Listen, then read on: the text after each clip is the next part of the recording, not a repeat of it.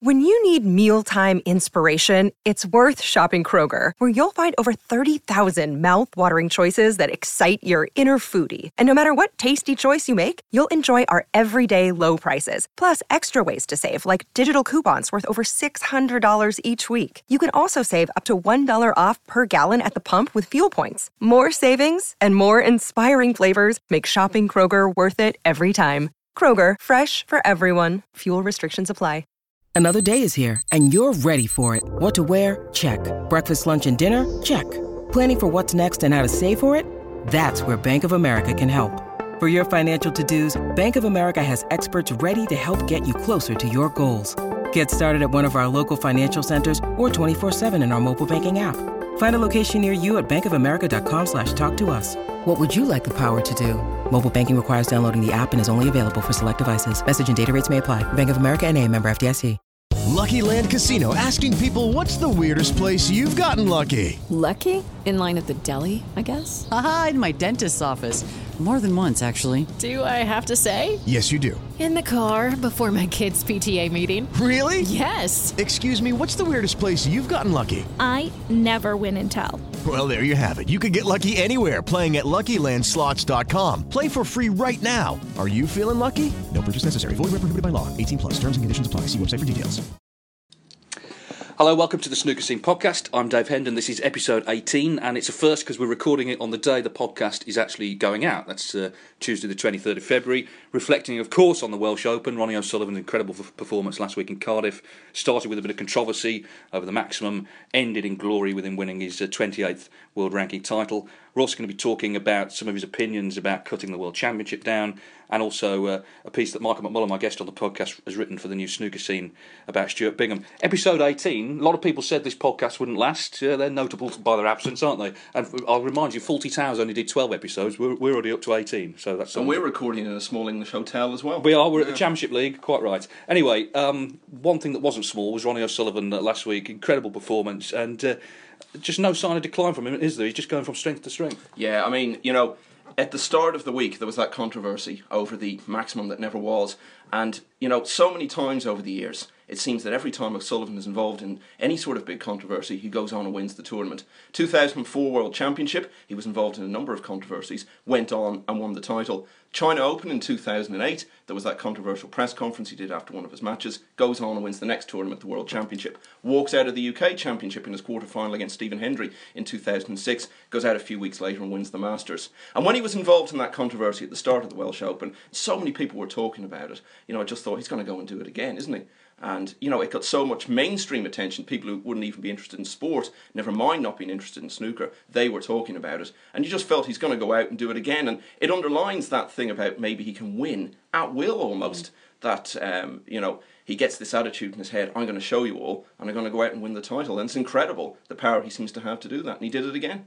Well, that's the thing, people talk about his mental frailties, I'll talk about it a lot. But actually, to have that strength of character, to put all that to one side, the fact that you're in the headlines, back page of one of the newspapers, and just go out and, as you say, win at will, that shows enormous strength of character. Yeah, and that's the paradox of O'Sullivan, isn't it? That sometimes we do talk about mental frailties, and, we've seen them so often in the past. But this was an example of, where he could just decide to let his talent come to the fore. He was determined, and of course he had to show that in the final because he was so far behind, and made such a statement because people have always said Ronnie's the best player in the world, even when the world rankings have said otherwise. Neil Robertson, of course, has won a couple of major titles in the last few months, and there was a feeling that maybe if he could beat O'Sullivan over a long distance in a major final, then perhaps he's the best player in the world, even though he'd still only have been number 3 in the rankings. But O'Sullivan came back, won 7 frames in a row, beat him in the final, and again, I don't think you'd find anyone now not to say O'Sullivan is definitely, quite clearly, and maybe as clearly as ever, the best snooker player in the world. Yeah, I mean, it's understandable in the early rounds he's playing players down the list, they're going to be in awe of him because they're trying to get up the list to where he is. But when he plays the top players, they're already there. So should they be in awe of him? They shouldn't be. I think some of them are. I think Neil Robertson is to some extent. I remember the year he won the World Championship. He was 11-5 down to Martin Gould after 2 sessions, and he spoke after the match and he said, God, for those 2 sessions it was like he'd stolen Ronnie's soul. And you shouldn't really have that level of admiration for another top player. You're going to have to play in big matches on a regular basis. The one who I don't think does is Selby.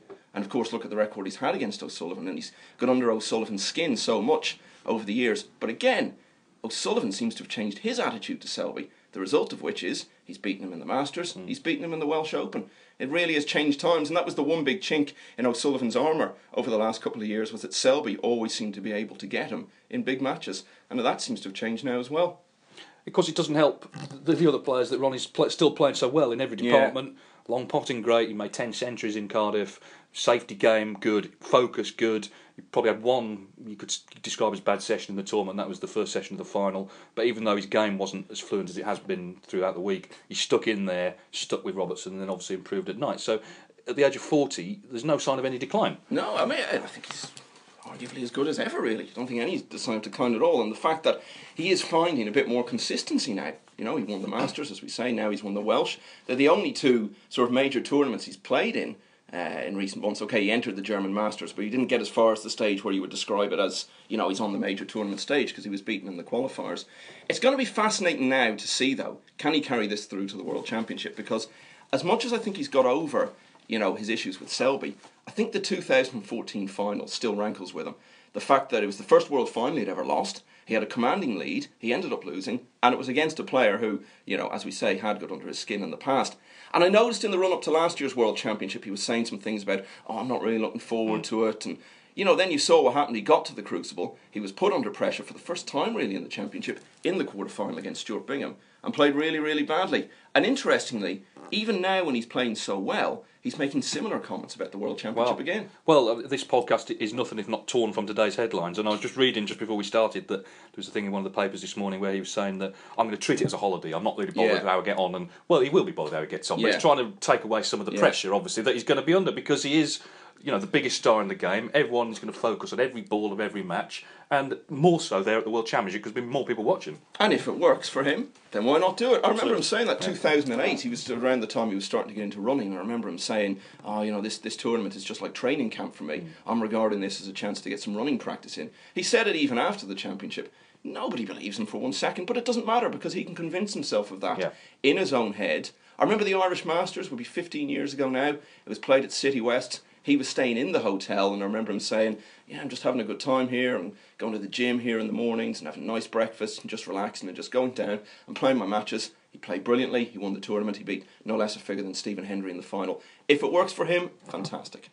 Well, let's go back to the start of the tournament because day one, I mean, the Welsh Open is actually a great event, very established event, but it doesn't normally get a lot of media coverage. Well, that changed this year on day one because, as everyone knows, first day he's on for a maximum and he decides to play for a pink instead of the black, and he said it was his little protest against the fact that he thought the maximum prize should be bigger. My view on it was I actually think he should be charged with bringing snooker into repute because he didn't do it for this reason. I think we should be clear about this. He didn't think I'm going to get snooker on the back pages. But the incredible fuss it caused, the coverage, everyone suddenly had an opinion, people were writing things about it. It did the tournament a massive favour. Well, if they do charge him with bringing the game into repute, they should fine him £12,000 because he doesn't think it's that much money anyway. Yes, that would be quite a way to go about it. I don't know. I agree with that to some extent. What I would say is all that publicity and all those people talking about the game, I wonder did it actually cause that many more people to watch it. Now, I know there were great viewing figures that you actually got on Eurosport for the final. I think that was more to do with the fact that there's a fascination with O'Sullivan anyway, and he's a great player. I think a lot of the people who were talking about it will perhaps just move on.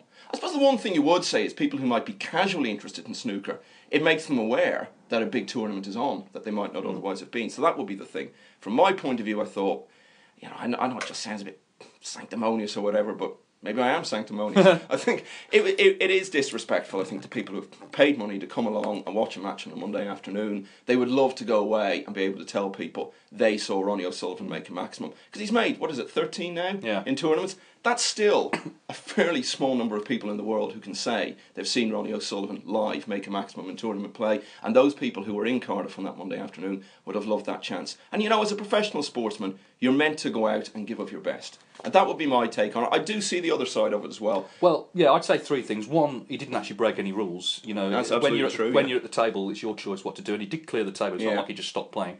Two, I was really pleased that I gave up my blog because I'd have to churn out 600 words of nonsense about it, and I just couldn't be bothered with it. Yeah. But three, I think this is the point, really. It was kind of And Ronnie's not alone in this. This is common with a lot of top sportsmen. It was kind of an act of narcissism, basically. He wasn't thinking about anything other than what I want to do at this moment. Yeah. And the thing about snooker players, in particular snooker, you've got to be so insular when you're playing snooker. You've got to shut everything out, just concentrate on what you're doing. But the thing is, a lot of these people are kind of like that all the time. You know, that's sort of their character. Hendry and Davis, you know, people always say you can't compare Ronnie to those two in terms of character. I'm not sure about that. They were always incredibly tunnel-visioned. You know, the word selfish, I think, could be used at times. You know, absolutely concentrated on what they're doing, single-minded. And that, of course, is why they won so many tournaments. And I think after it all happened, maybe the next day, he would have seen the bigger picture. Yeah. But at the time, that didn't occur to him. I think as well, what didn't help in some people's eyes was he didn't choose his words very well. No. You know, turning your nose up at all that money. Okay, you know, do it and maybe make your point in a certain way, but to talk about £12,000, a huge amount of money to most people, life-changing for some people if they had it. Well, certainly snooker fans, people going to Cardiff, I mean, that would not be a room full of people earning fortunes. No, well, I mean, people who are free on a Monday afternoon to go and watch snooker, I mean, a lot of them maybe might even be unemployed or whatever. So I think, you know, that there's... I don't really think there's any excuse for being that insensitive. But I do see the other side of the argument as well. Yes, he's tunnel-visioned, and you have to be, certainly in a sport like snooker. Yes, it did maybe draw in some casual viewers who might not otherwise have known there was a big tournament on and that O'Sullivan was playing in it, because you know, a lot of the big tournaments he doesn't play in now. So overall, I think you can see both sides of that picture. One thing I would say, it was a great break. I mean, you know, Yeah. I know he could have played for the Black, but it was a fantastic break. Yeah. And he kept up that form, and I think actually, ultimately, it helped him go on and win the tournament. It gave him that, like you said earlier, that sort of drive to say, okay, you had a go at me, I'm going to show you, and of course he came away with the trophy. Now, because snooker moves so quickly these days, this seems like a long time ago, but just before the Welsh Open, he was in the papers. Hector Nuns, our friend, did a couple of stories about the World Championship, and Ronnie, we already know he doesn't like hanging about, and basically he says it should be cut back. The final should be one day, the tournament should last, say, a week. Cut it all down. I'm guessing you don't agree with that. Well, you know, not least because he'll probably, if they did do that, he'd be the first to say, oh, you know what, why don't we bring it up to 3 weeks? He said, actually, he was on Eurosport with you guys in Berlin, and he said, oh, you know, it's just become a bit of an endurance test. Well, it's meant to be an endurance test. Yeah. That's a big part of the World Championship. And, you know, if you want to cut it down to a very practical level, okay, so you reduce the World Championship to the format he wants. It lasts a week.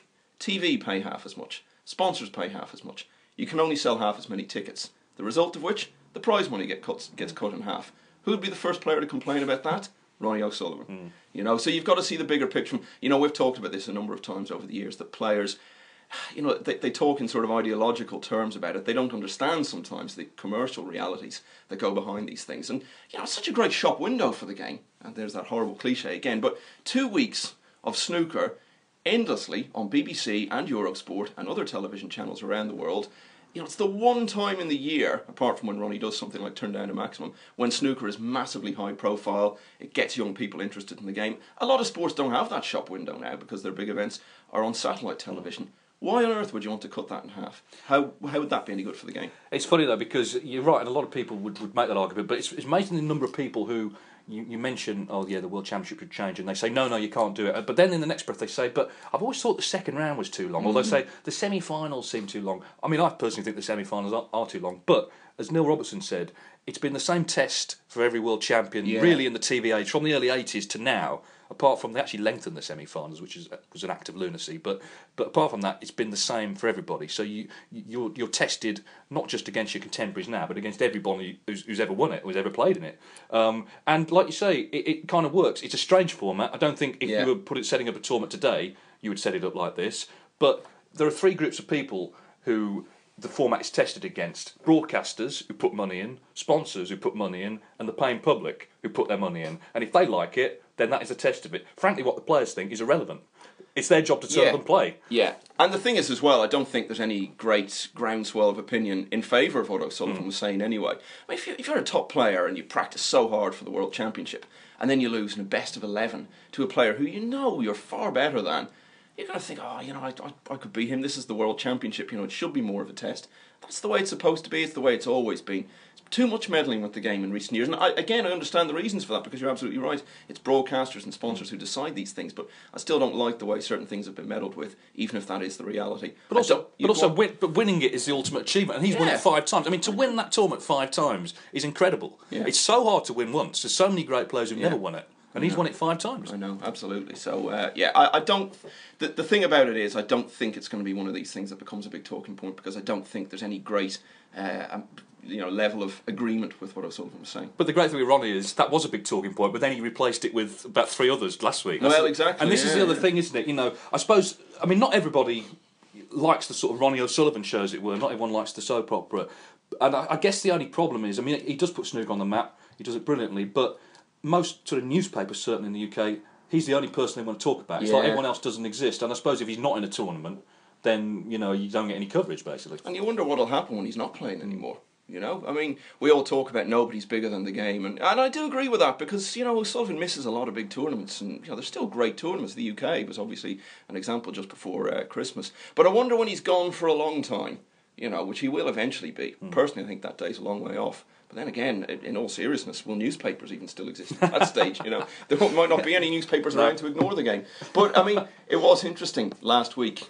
BBC in their sports news bulletins, they were reporting on the Welsh Open and showing pictures. There was a good deal more newspaper coverage than there usually is. So, again, there's no denying it was all because of O'Sullivan. A lot of it was terrible, though, wasn't it? Because what happens is, and this is the same with any story, once one media outlet decides it's important, all the others do. And there were a couple of pieces, let's name them. There was one in The Guardian, there was one in The Independent, and they were both from opposite sides. One had a go at Ronnie, and one was sticking up for him. And they were both full of factual errors, and also that sort of sneering tone that, snooker basically is not worth talking about, but because it's Ronnie and because we've been told to do it, we're going to churn out sort of 400 words on it. Just sort of this I've written it down here, sneering broadsheet columnist. I've actually written that on my notes here. And you kind of, when the World Championship comes around, you're going to get there are no characters in the game, Bill Werbin, all that sort of stuff that we've read so many times before. That's the other side, isn't it? It's not, you think all coverage is great. Sometimes it's not really. Yeah, no, absolutely. There's not a lot to say about that, because I just couldn't agree more. And it's just the tiresome cliches that get trotted out every single time. It's funny now how some of these pieces harking back to the halcyon days refer to when Ronnie made the maximum against Mick Price in 5 minutes at the Crucible, and they were the good old days, and it's not been the same since. But that was 1997. People were writing pieces then saying, snooker's not the same anymore. 20 years from now, again, if there are newspapers still around, they'll say, it was great back in 2016, wasn't it, when Ronnie O'Sullivan turned down that maximum? They're easy pieces to write if you're ignorant. Yeah. And you're sat in the office, you've been told to churn out 400 words, you go on Wikipedia, you churn it out, you don't have to do any sort of proper research or think about it. And also these people, they seem to blame the other top players for their own ignorance. The fact that they've never sat down with, say, Stuart Bingham and found out about him, that's Stuart's fault. That's not their fault, apparently. I know. Because he's not Ronnie O'Sullivan. He can't be easily looked up on the internet. It's the only sport that gets treated like that. Yeah. Even darts, people knock that as well, although now everyone wants to be seen to be behind it because it's this massive, massive success. But, it's the only sport that seems to have to justify its existence. Yeah. And it's incredible, so much in the media now, so many people like to see them. You mentioned The Guardian there, and, people who write for these papers, they like to see themselves as great liberals. If you're so liberal, just let people enjoy snooker and not tell them that, actually, you shouldn't enjoy it. I know far better. It's a very strange thing. The point is, you are allowed to write a piece about snooker without having to go at the sport. Without saying, it's on its knees. Because it's not on its knees. And quite clearly, we've got a full circuit, prize money's up, there's a real buzz about it. I was just in Germany where they absolutely love it. China's coming up and all the rest of it. So it's a fact. It's not on its knees. It's thriving like it never has done. But they've just decided that that's not true, and they're going to write their knocking pieces. But the fortunate thing is, people pay less and less attention to newspapers nowadays. And that's only going to continue. While snooker, as you say, continues to thrive around the world. OK, well, let's move on to... You've written a piece about Stuart Bingham, who he's not the forgotten man of the year, but he's... he won the World Championship, and of course there's an expectation then that you are going to press on, and certainly you're going to be... His results are going to be scrutinised. And I think he's found it difficult because a lot of the matches he's played this year, say at the Welsh, he lost to Anthony Hamilton. Now, a year ago, that would not have been on television. That would have been maybe table 3, 4, and he sort of out of the way. He might have won that possibly because there wasn't the scrutiny on him. But I think he's finding it hard to deal with the fact that now everyone is watching what he's doing.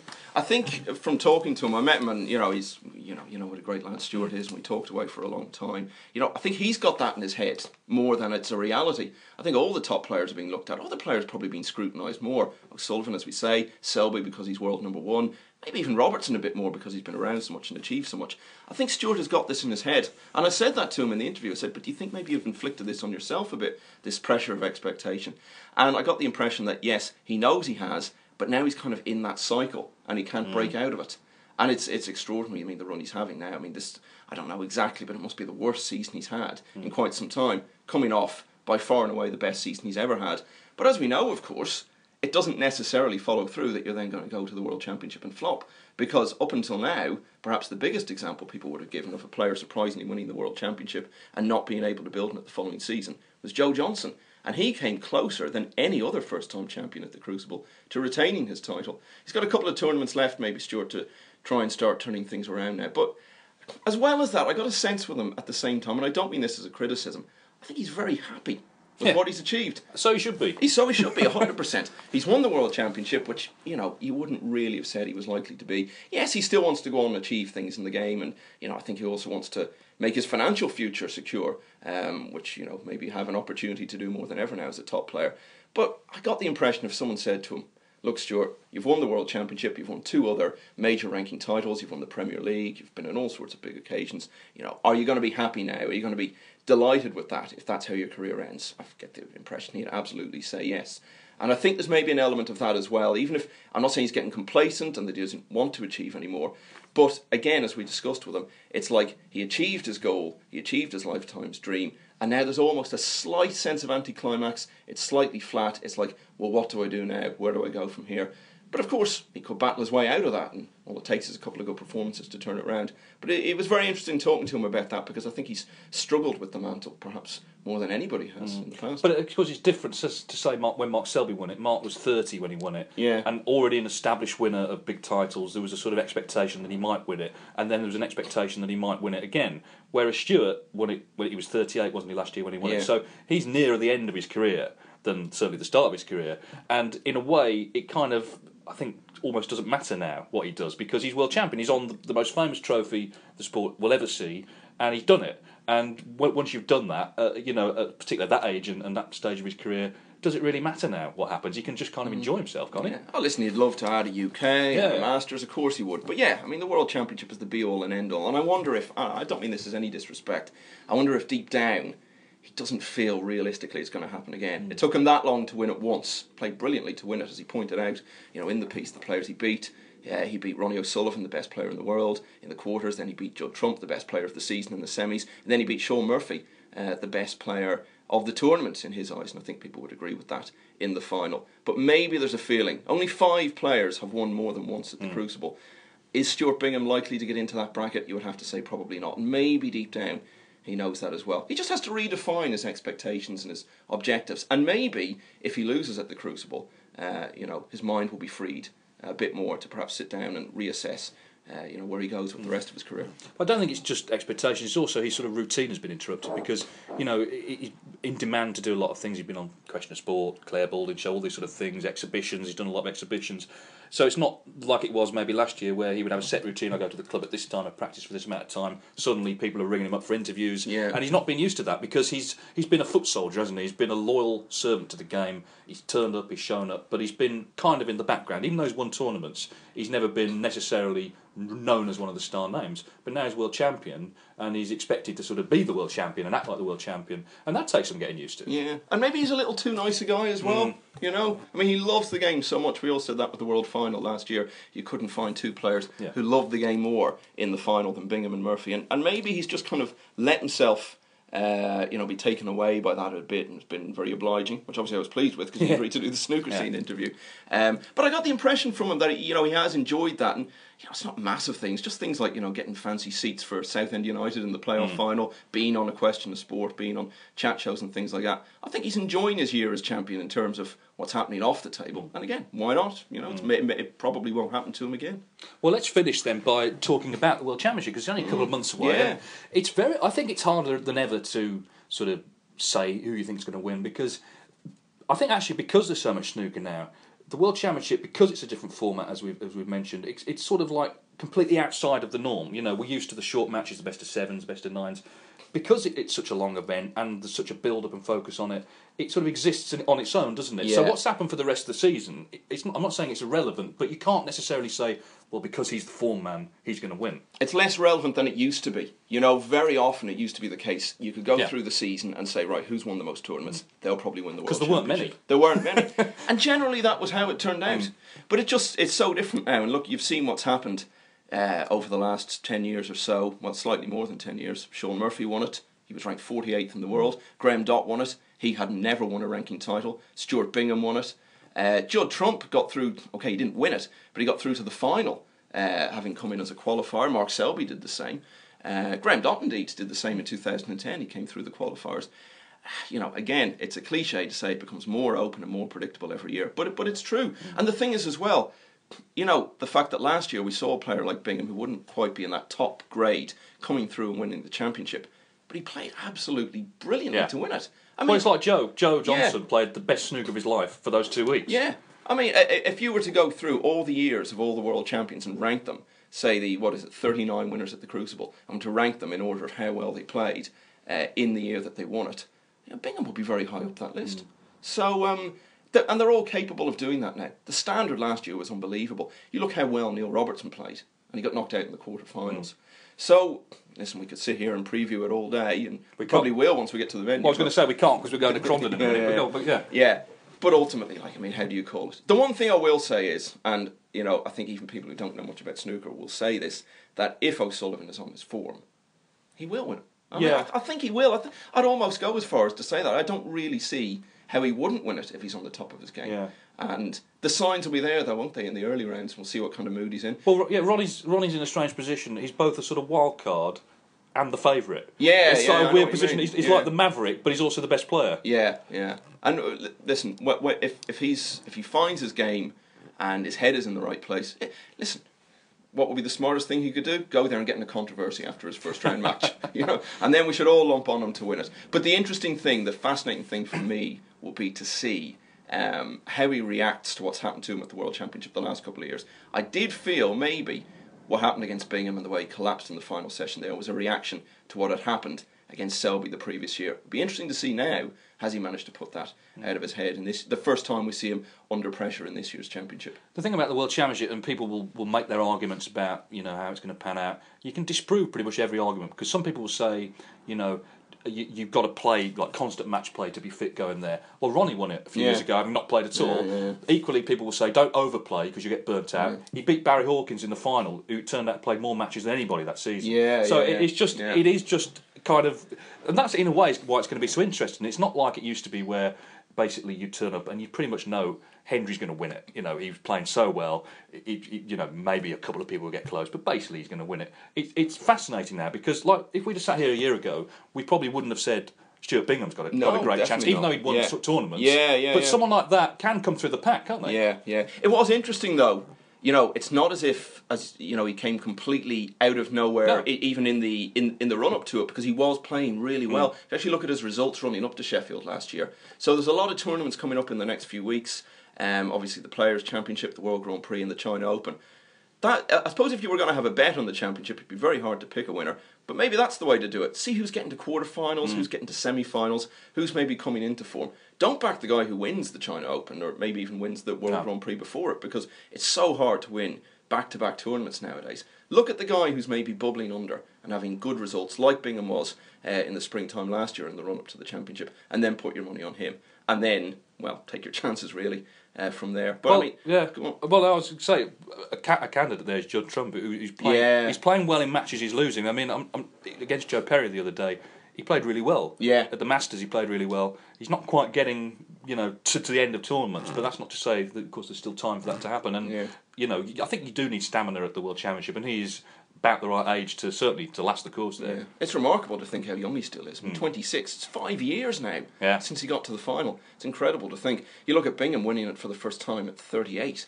I mean, how much time does that give Trump to become world champion? Which, of course, takes a lot of pressure off him, because it's not like a case of, it's now or never. I mean, with Bingham last year, he must have had a bit of that in his head. If I don't win it now, I might never win it. And it was maybe a little bit the same with Selby the year before, although he was a lot younger. He'd been in the final before. He'd taken 7 years to get back to it. But Trump, he's not going to have that pressure at any stage. He knows he's got years and years to win the World Championship. So, again, we'll watch his results over the next few weeks.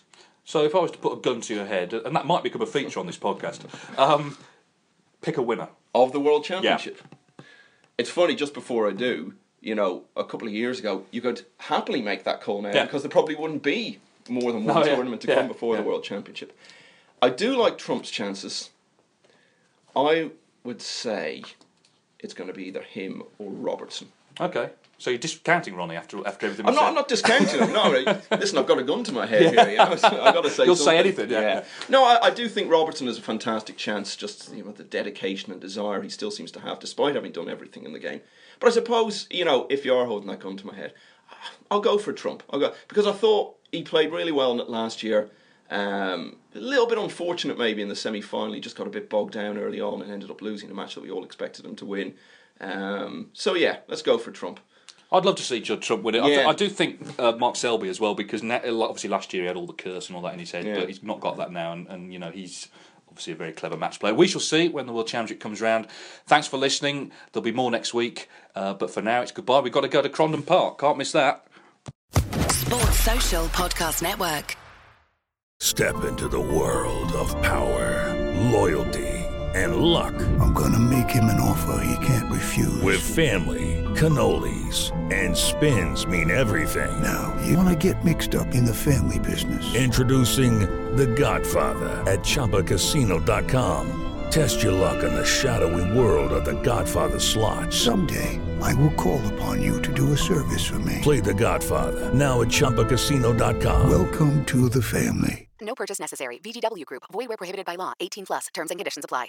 Judy was boring. Hello. Then Judy discovered ChumbaCasino.com. It's my little escape. Now Judy's the life of the party. Oh, baby, mama's bringing home the bacon. Whoa, take it easy, Judy. The Chumba life is for everybody. So go to ChumbaCasino.com and play over 100 casino-style games. Join today and play for free for your chance to redeem some serious prizes. ChumbaCasino.com. No purchase necessary. Void where prohibited by law. 18+. Terms and conditions apply. See website for details.